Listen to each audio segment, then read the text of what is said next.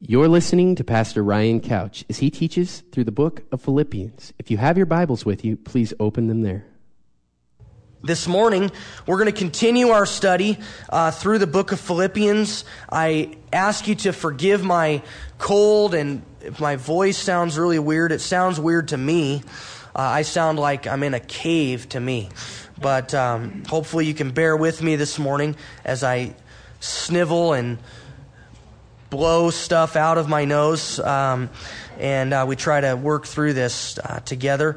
We're going to look at Philippians chapter 2, verses 12 through 18, picking it up where we left off last week.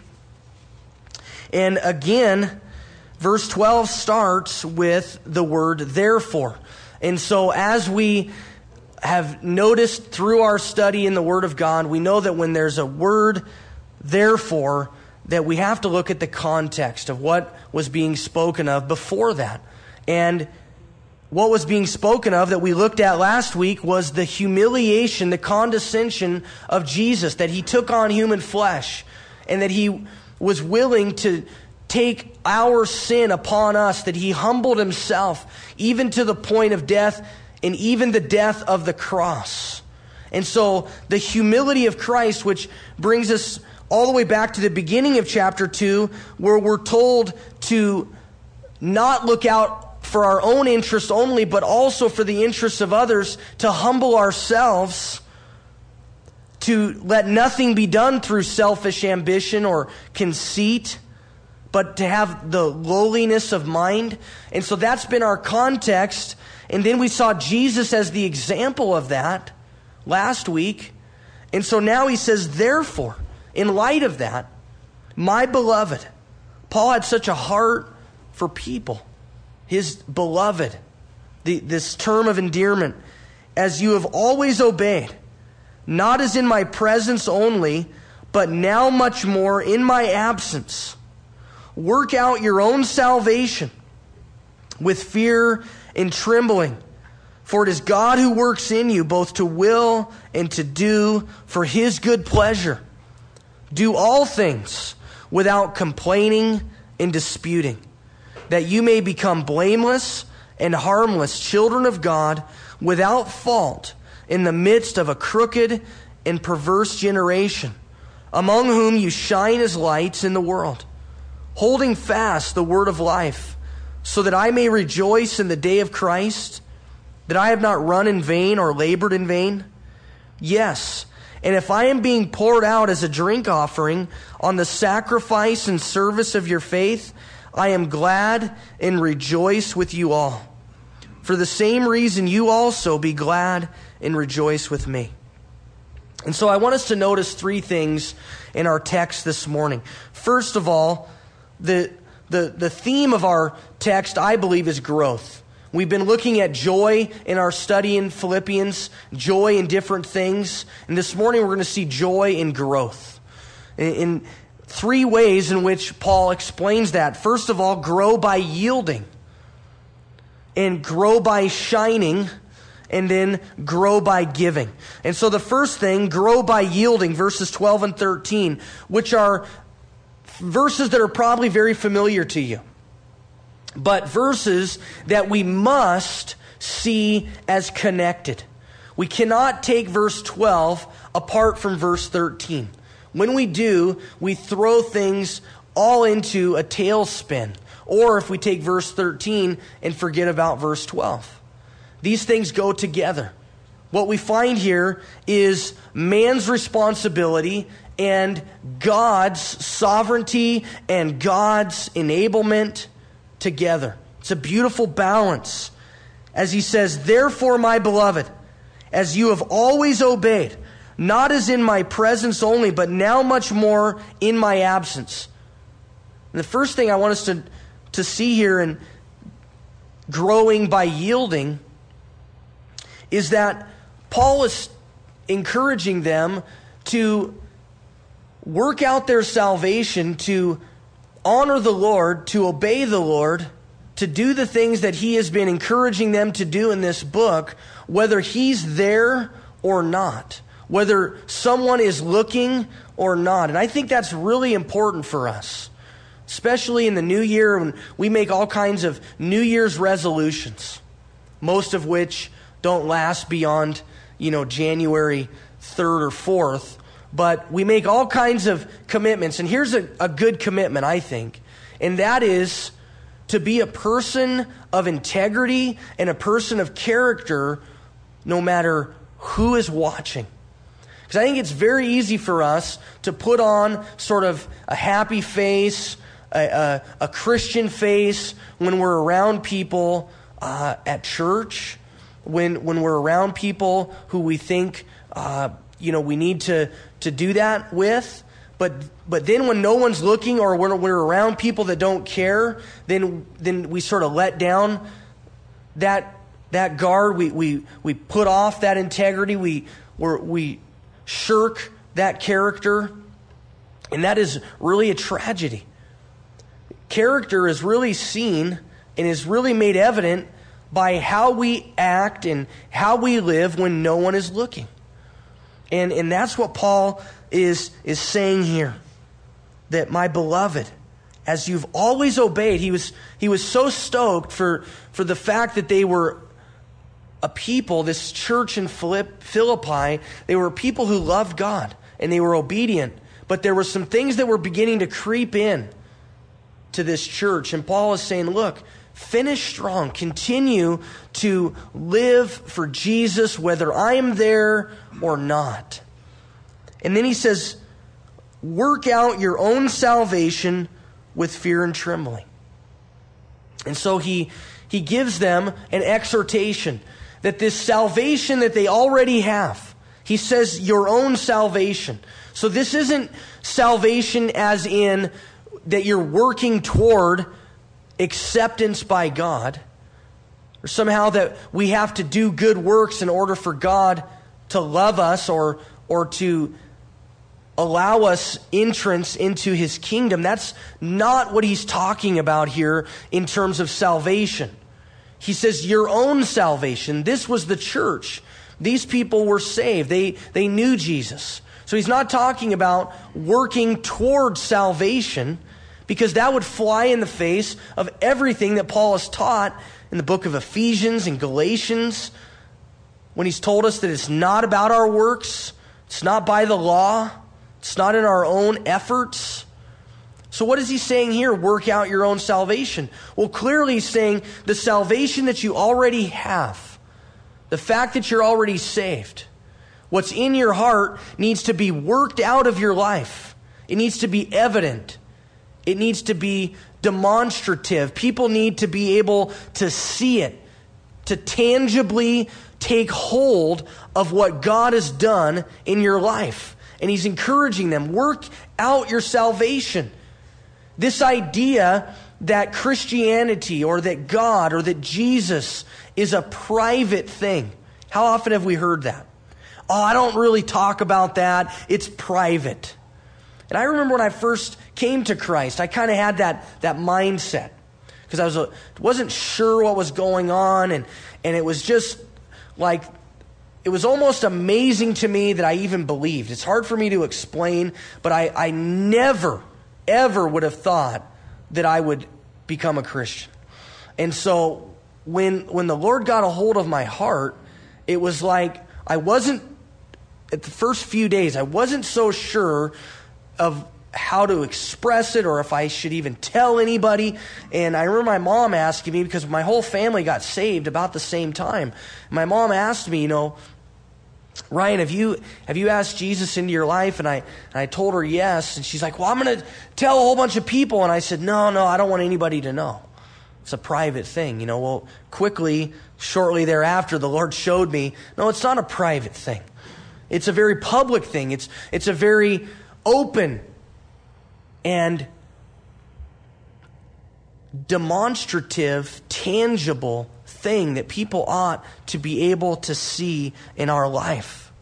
And that's what Paul is encouraging them, is to work out your salvation with fear and trembling. There ought to be some fear and some trepidation and some trembling over our conduct and how we're living our life.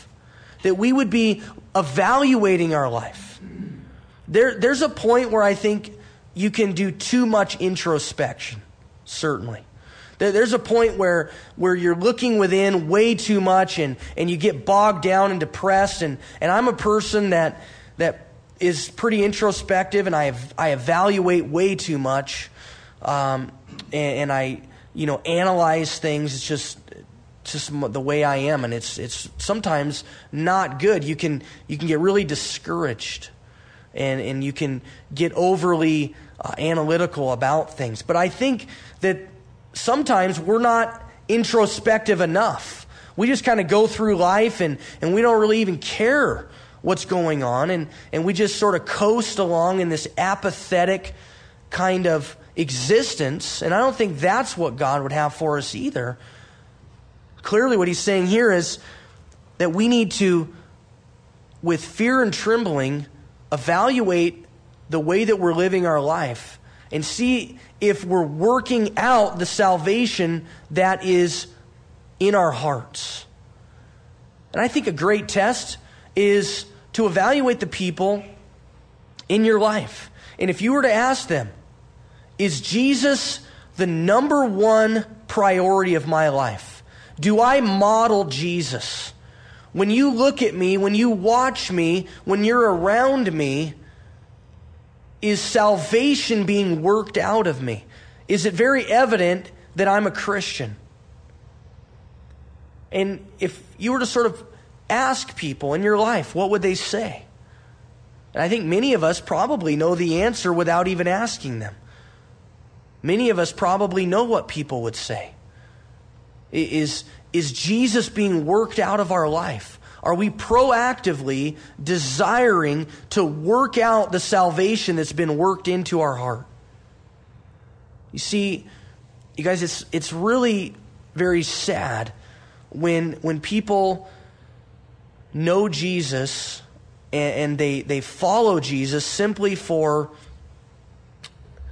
some kind of fire insurance, some kind of a way to escape hell, but have no desire to really pursue a relationship with him.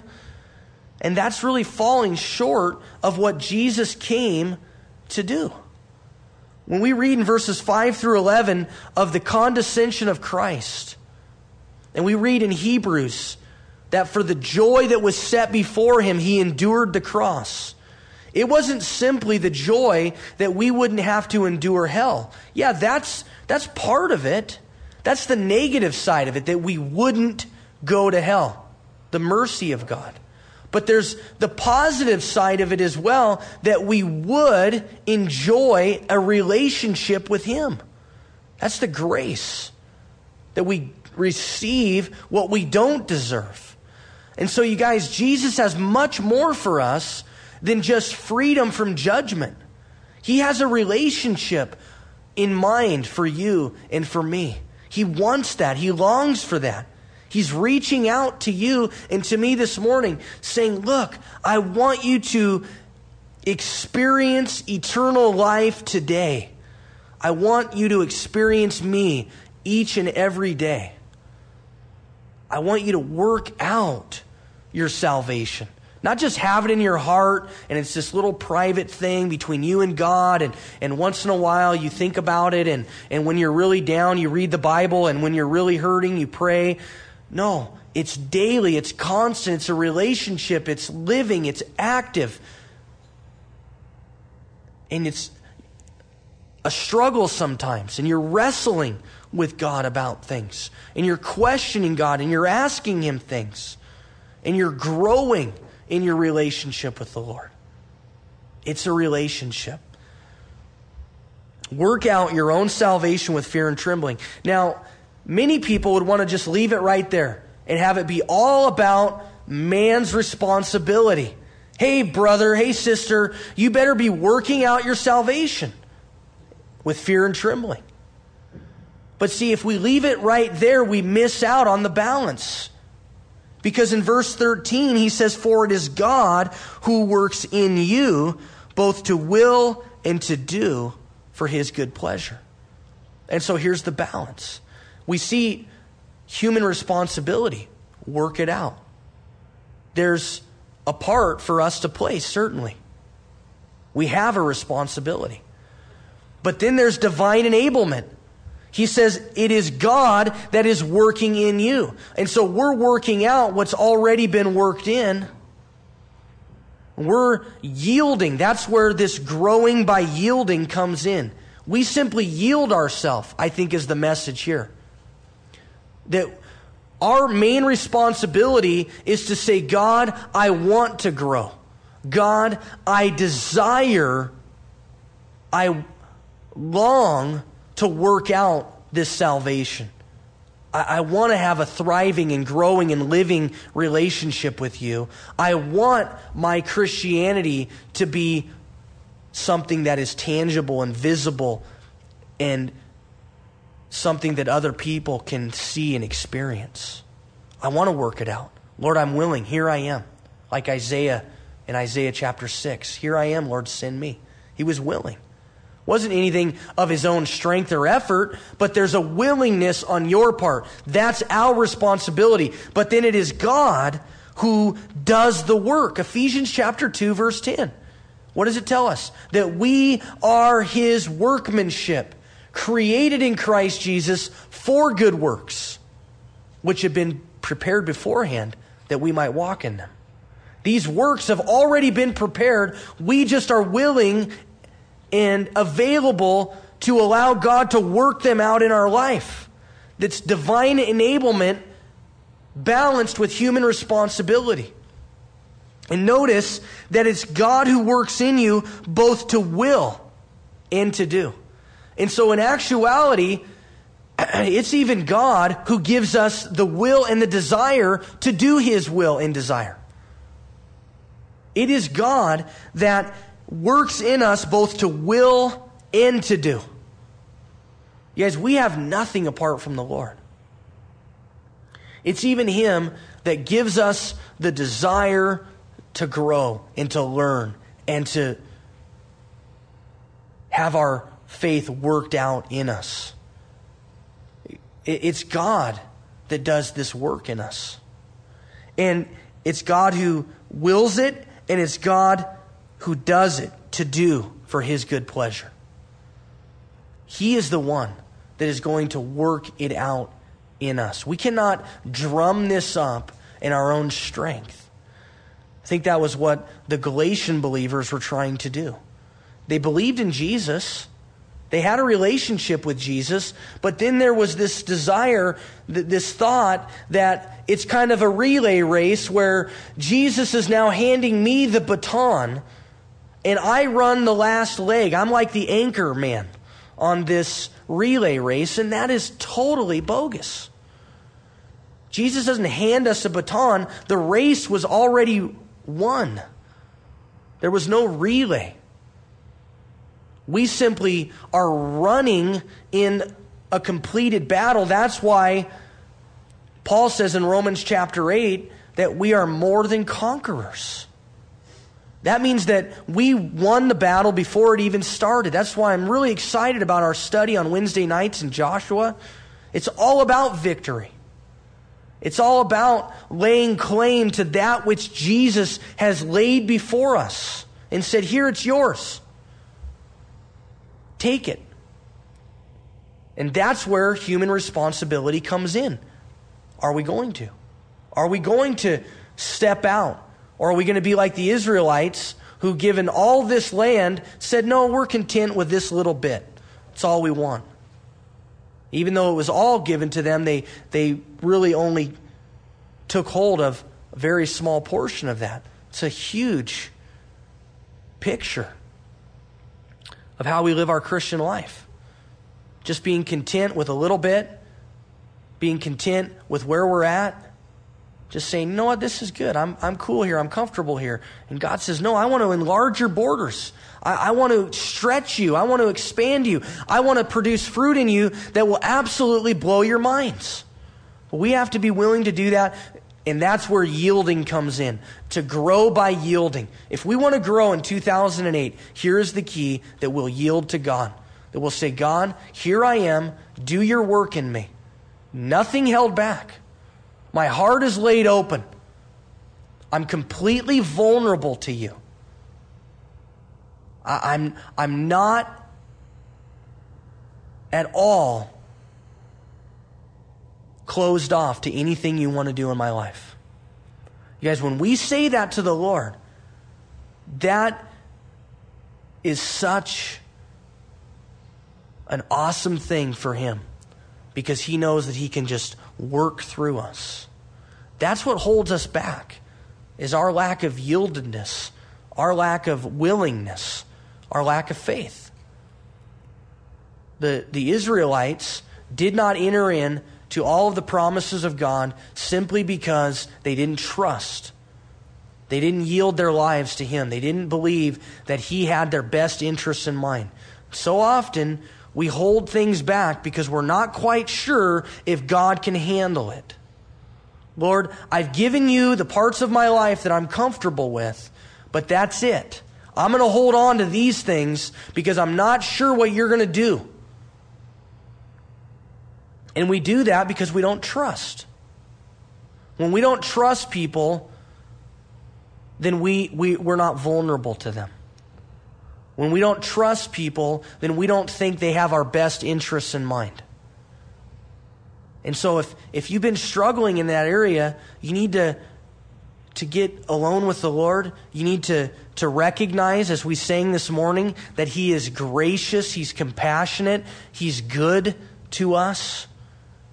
He has your best interests in mind. He wants to bless you. And you need to be willing to allow Him to do that. Grow by yielding. Allow God to work in you so that you can work it out. The second thing is to grow by shining, verses 14 through 16. He now begins to be specific with how we can work out this salvation. How we can show people what Jesus has done in our hearts. That it would be a real easy thing for people to perceive and to notice that Jesus is at work in you.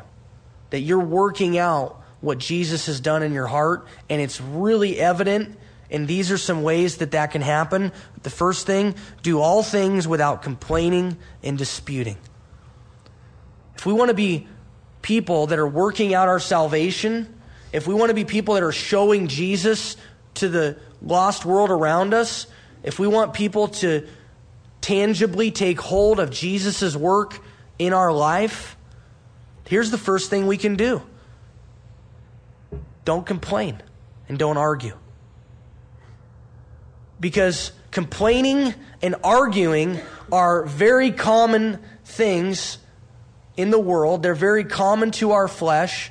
And so when we do it, it doesn't strike people weird at all. But when we don't do it, it really strikes people weird. When you're the only one at work who isn't complaining about the boss or about the work that you're asked to do or about your hours or the schedule or any of those sorts of things. When you're the only one that isn't in the break room complaining, people will notice that. It's one of those things that you don't even have to do anything and people will take notice of the fact that you're not doing something. When you don't complain, people will notice. When we're not complaining about the things in our life that most people complain about, when you're going through difficulty and you're not complaining about it to your unsaved family, they notice that. When you're not complaining about your spouse to your unsaved friends or family or coworkers and everyone else uses the break room or the fishing trip to just absolutely rail on their spouse, and you don't do that, people take notice. And they think, wow, why don't they do that? And that is an opportunity for us to work out our salvation. If you're a person that complains, know this, that your complaints are not about your work or about your spouse or about your family or about the town you live in or about the house you reside in or about your kids or anything else. Your complaints are about God. Your problem is not with those things. Your problem is with God. And I sit down with people in counseling and they'll talk about things like that and they'll complain about things. And sometimes I'll stop them and I'll say, okay, I want you to understand something here. You need to understand this, that your problem is not with this person. Your problem is with God. And it kind of, it ticks them off sometimes, but it's kind of a wake-up call to, you know what? It's right. He's right. My problem isn't with those things because my problem is with the Lord who allowed those things in my life. He put me in the family that I was born into. He allowed me to marry that person. Maybe you shouldn't have.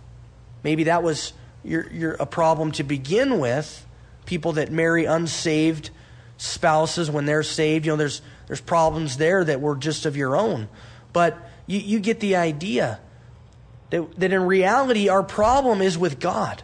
And so when we're complaining like the Israelites did, and that's what really Paul is referring to because they would have been very familiar with that story. The Israelites mumbling and grumbling all the way through the desert. No water, no food. We want to go back to Egypt. And Moses just finally had enough of it and, just beat the snot out of the rock because it was just like, you know what, people, I can't take it anymore. God, fortunately, is gracious and compassionate. But you know how complaining just gets on your nerves after a while, even though we do it too? But when somebody, maybe one of your kids is just complaining all the time, think about hearing just millions and billions of complaints all at the same time. I don't know how God does it. I don't really know how God does it. I think it was Bono from U2 that said that Christians are really hard to tolerate and he doesn't even know how Jesus puts up with them. It's a good quote because it's like, how in the world does God put up with all of our complaining? I can't even handle my 2 kids on a road trip complaining, for a few hours. How does he listen to all these things and yet still be gracious? And I don't know the answer to that. It's because he's good and he's awesome and he's loving. But this is a good word for us. Do all things without complaining. We need to repent of that. If that's a part of your life, if you've been complaining a lot lately, ask God to forgive you. Ask God to show you the area of your heart that needs to be changed so that you can get to the root of the problem. See, we often address the fruit of the problem, just like we do when we're sick. We take Sudafed, which I've been taking much of lately. We take problem and, it helps for 4 hours and then we got to take more of it, but we're really not getting to the root of the problem. And that's what we do spiritually a lot as well. There's the fruit, which is complaining, but there's a root issue that you need to deal with. And typically, it's something that has gone awry in your relationship with Jesus. And you need to fix that, have Him fix that. So that you're not a person that's complaining all the time. That's murmuring, grumbling, whining. Woe is me, Or arguing. That's probably a better word than disputing. We don't really use the word disputing. We use the word arguing. And thankfully in our church, we don't have a lot of arguments about doctrine or arguments about what color we ought to paint the walls or what color carpet we ought to have or, moving things around. People don't get bent out of shape. And thank God for that. But, in a lot of places, that happens. People are arguing about silly stuff, and churches are dividing over the most minuscule and ridiculous things. You have two churches that believe almost exactly the same, except they believe that the piano ought to be on the right-hand side of the church, and this church believes it ought to be on the left, and they divide over that and start two new churches. And that's not even far-fetched. And so, when the world looks on at that, when the world looks on at Christians bickering and arguing about silly things and dividing over silly things and not being able to agree to disagree about some of these smaller things. In other words, that we can find unity even in the midst of some diversity. Yeah, I don't really prefer to worship that way, but I love you guys and I don't judge you and we don't look down on you. We're brothers and sisters in the Lord. Or, you know what? I prefer not to use some of those modern translations of the Bible. I don't really think that they're that accurate, but we know that God protects His Word, and so we're not going to divide over that silly stuff. But we've had people come to our outreaches when we're handing out Bibles that are the New Living Translation. We've had people come and get in our face and tell us that we're sending people to hell because we're giving out a translation other than the King James.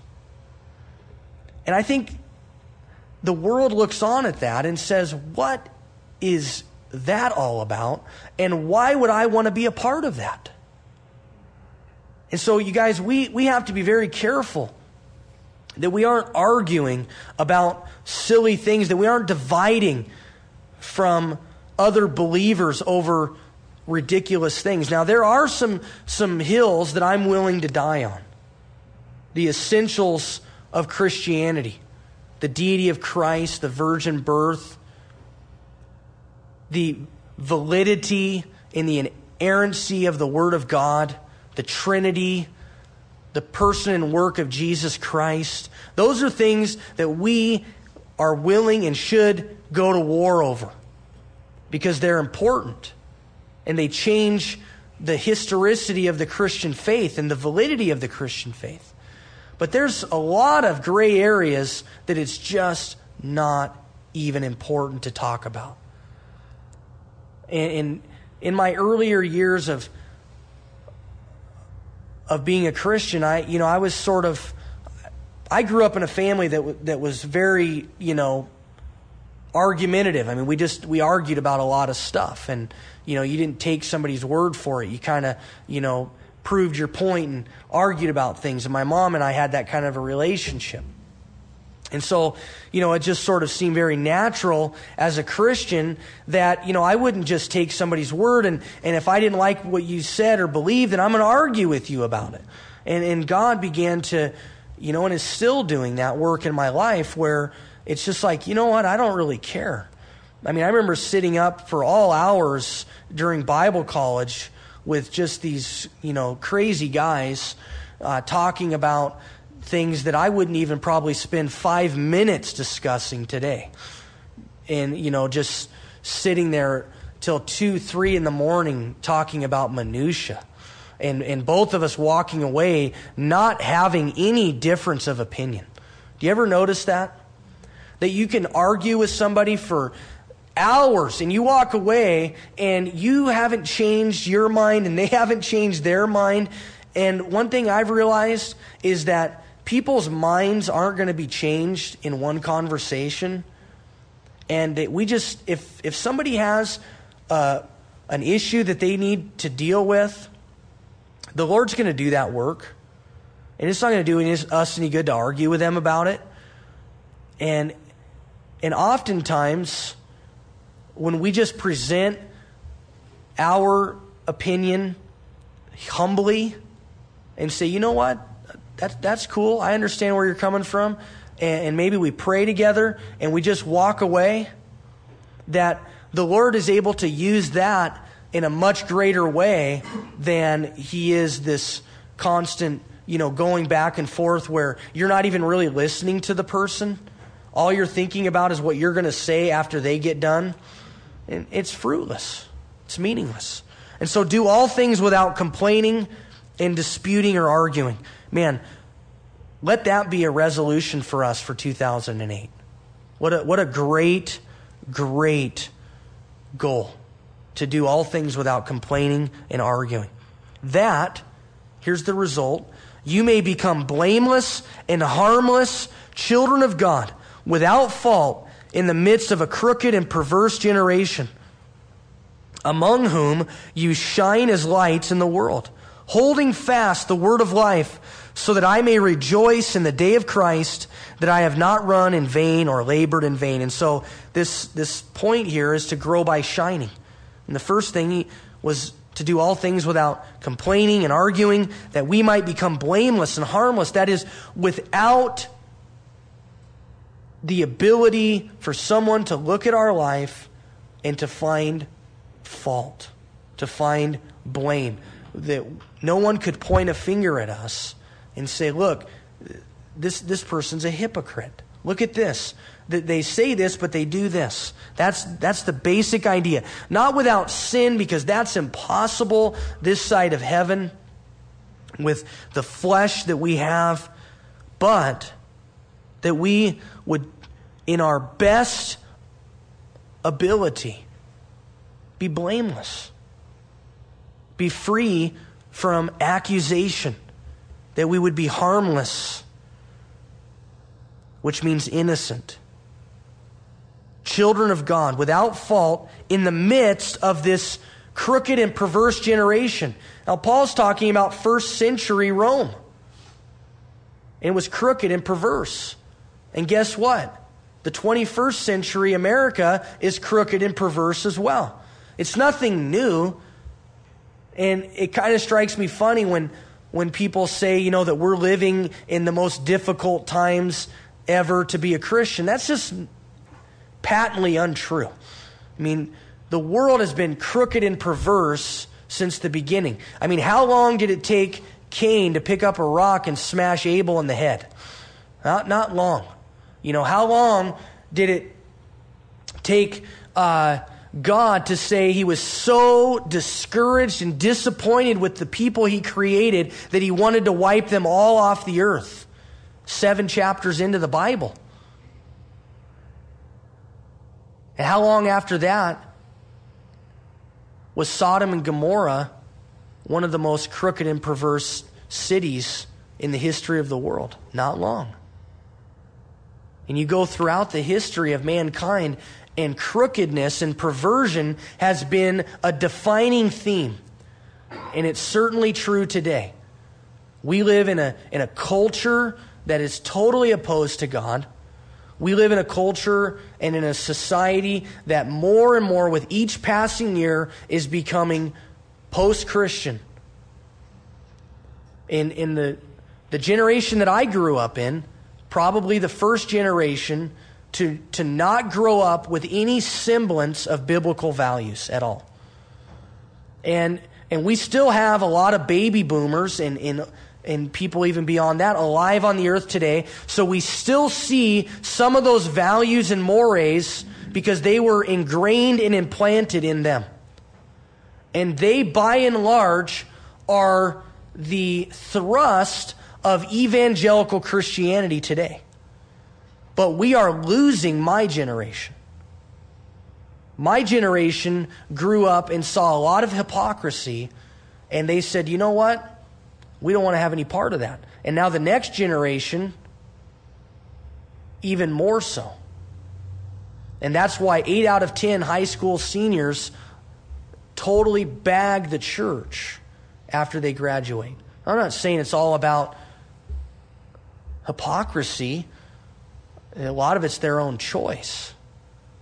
But there's something that we aren't doing right in holding fast the word of life, in being shining lights in the midst of this crooked and perverse generation. There's something that we're not doing here. Because if people saw that, they would want it.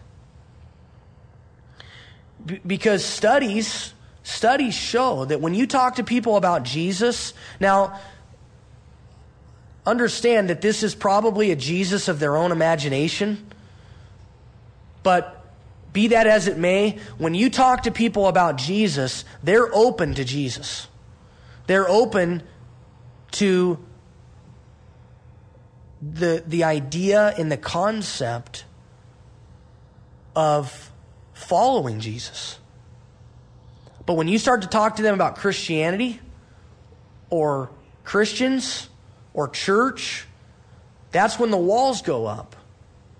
Now, what they don't understand is that Jesus is the church. He's in the church. And they have to understand that you can't have Jesus apart from the church. Because when you have him in your life, you are the church.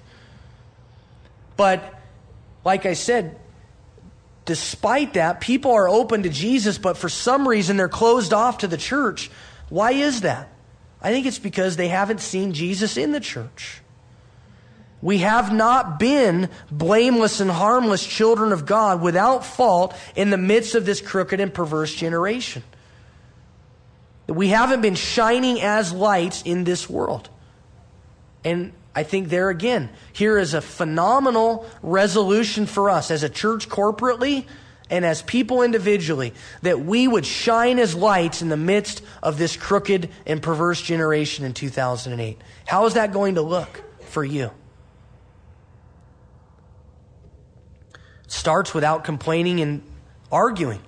It starts with working out your salvation with fear and trembling, with allowing God to do his work in you, yielding yourself to him.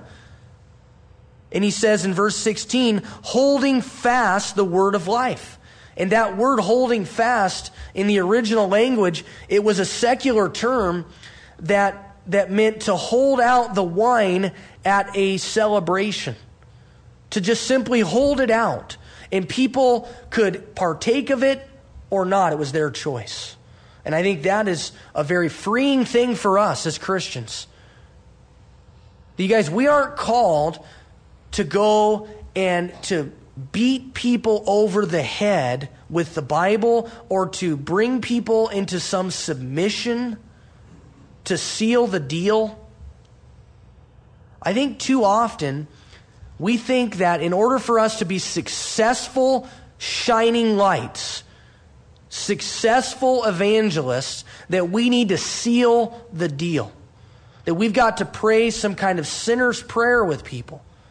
And you guys, I think that may have a lot to do with why we aren't having the impact we should on this culture and this society. Because I don't think people want to feel as if they're being sold something. Let Jesus work himself out in you.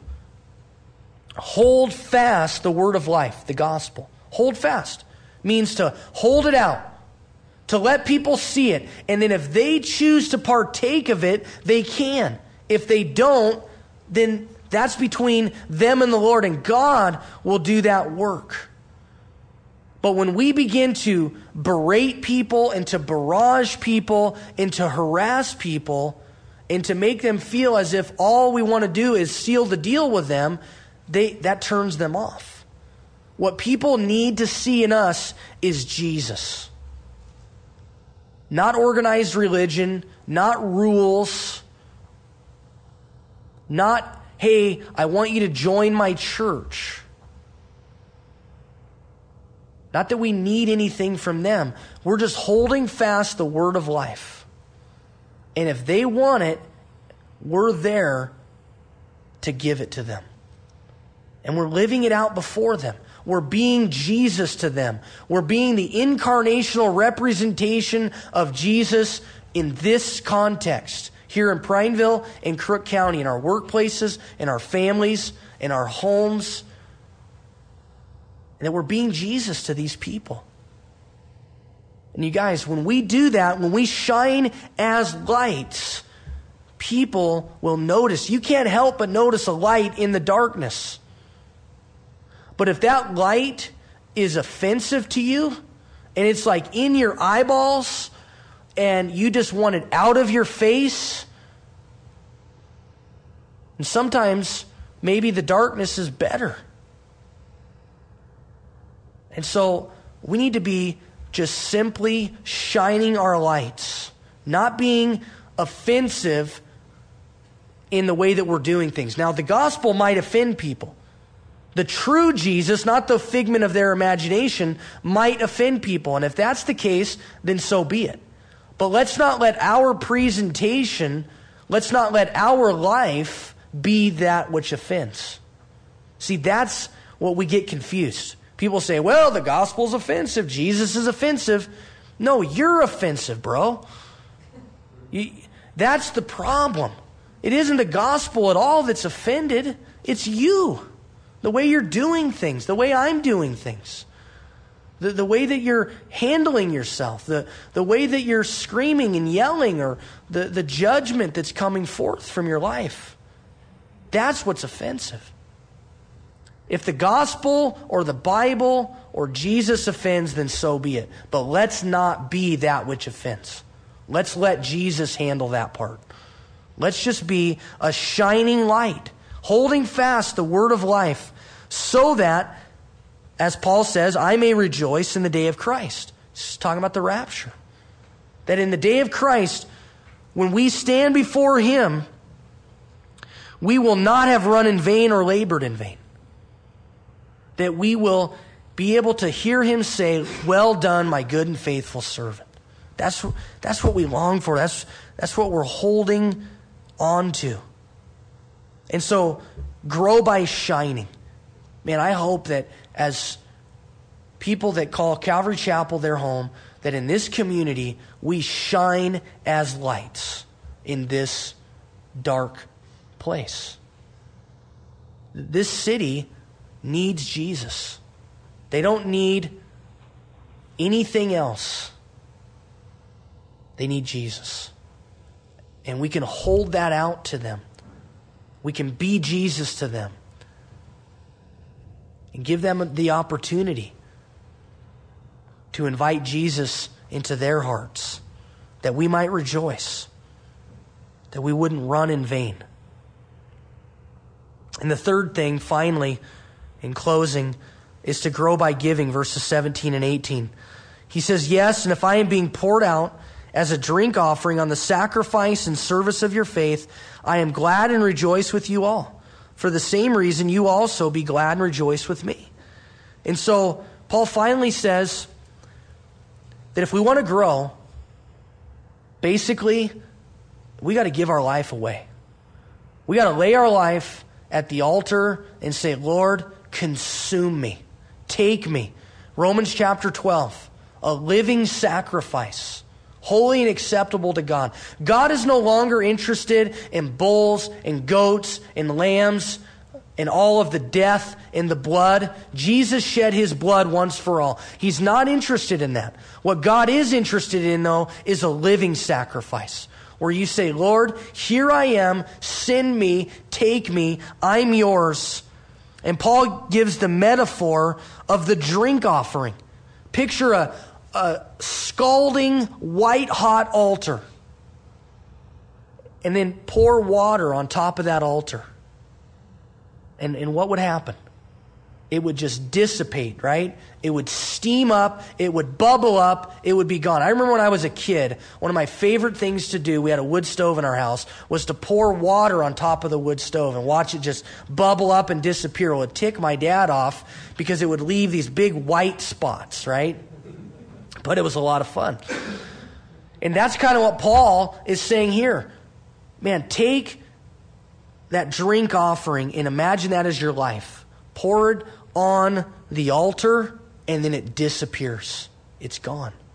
And Paul knew that his life was about to come to an end. In fact, in 2 Timothy, he would use this same metaphor and he would tell Timothy, my time has come. I've finished my race. And my life has been a drink offering. In other words, I've given myself to the Lord and I have not even factored into the equation. People don't see me, they see Jesus. I'm gone. I've disappeared. nobody is giving me the glory. You guys, that's what our lives ought to be, a drink offering, that we would give ourselves away. If we want to grow, it's by giving our lives for the sake of Jesus, for the sake of others. That's what this book, Philippians, is all about, giving your life away, not being selfish, not being self-consumed, being a drink offering. Lord, what do you have for me today? Lord, I want to pour myself out on the altar. I want to disappear so that people can see you, because I want to hold fast the word of life. Jesus, I don't want it to be about me. I want it to be about you. Jesus, do your work in me and through me. Jesus, I've got a desire to grow. I want you to work out salvation in my life.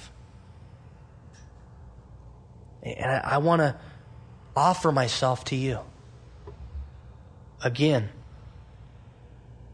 what a phenomenal way to enter 2008.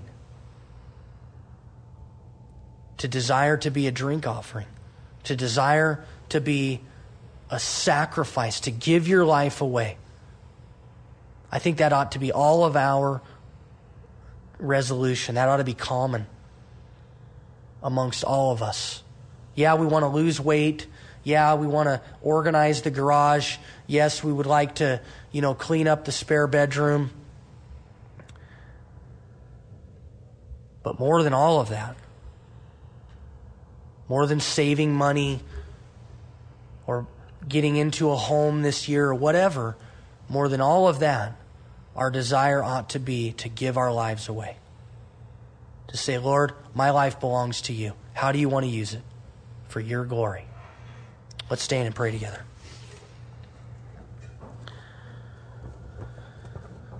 Lord, we thank you for this time in your word. Lord, I thank you, God, that you've written these things down for our admonition.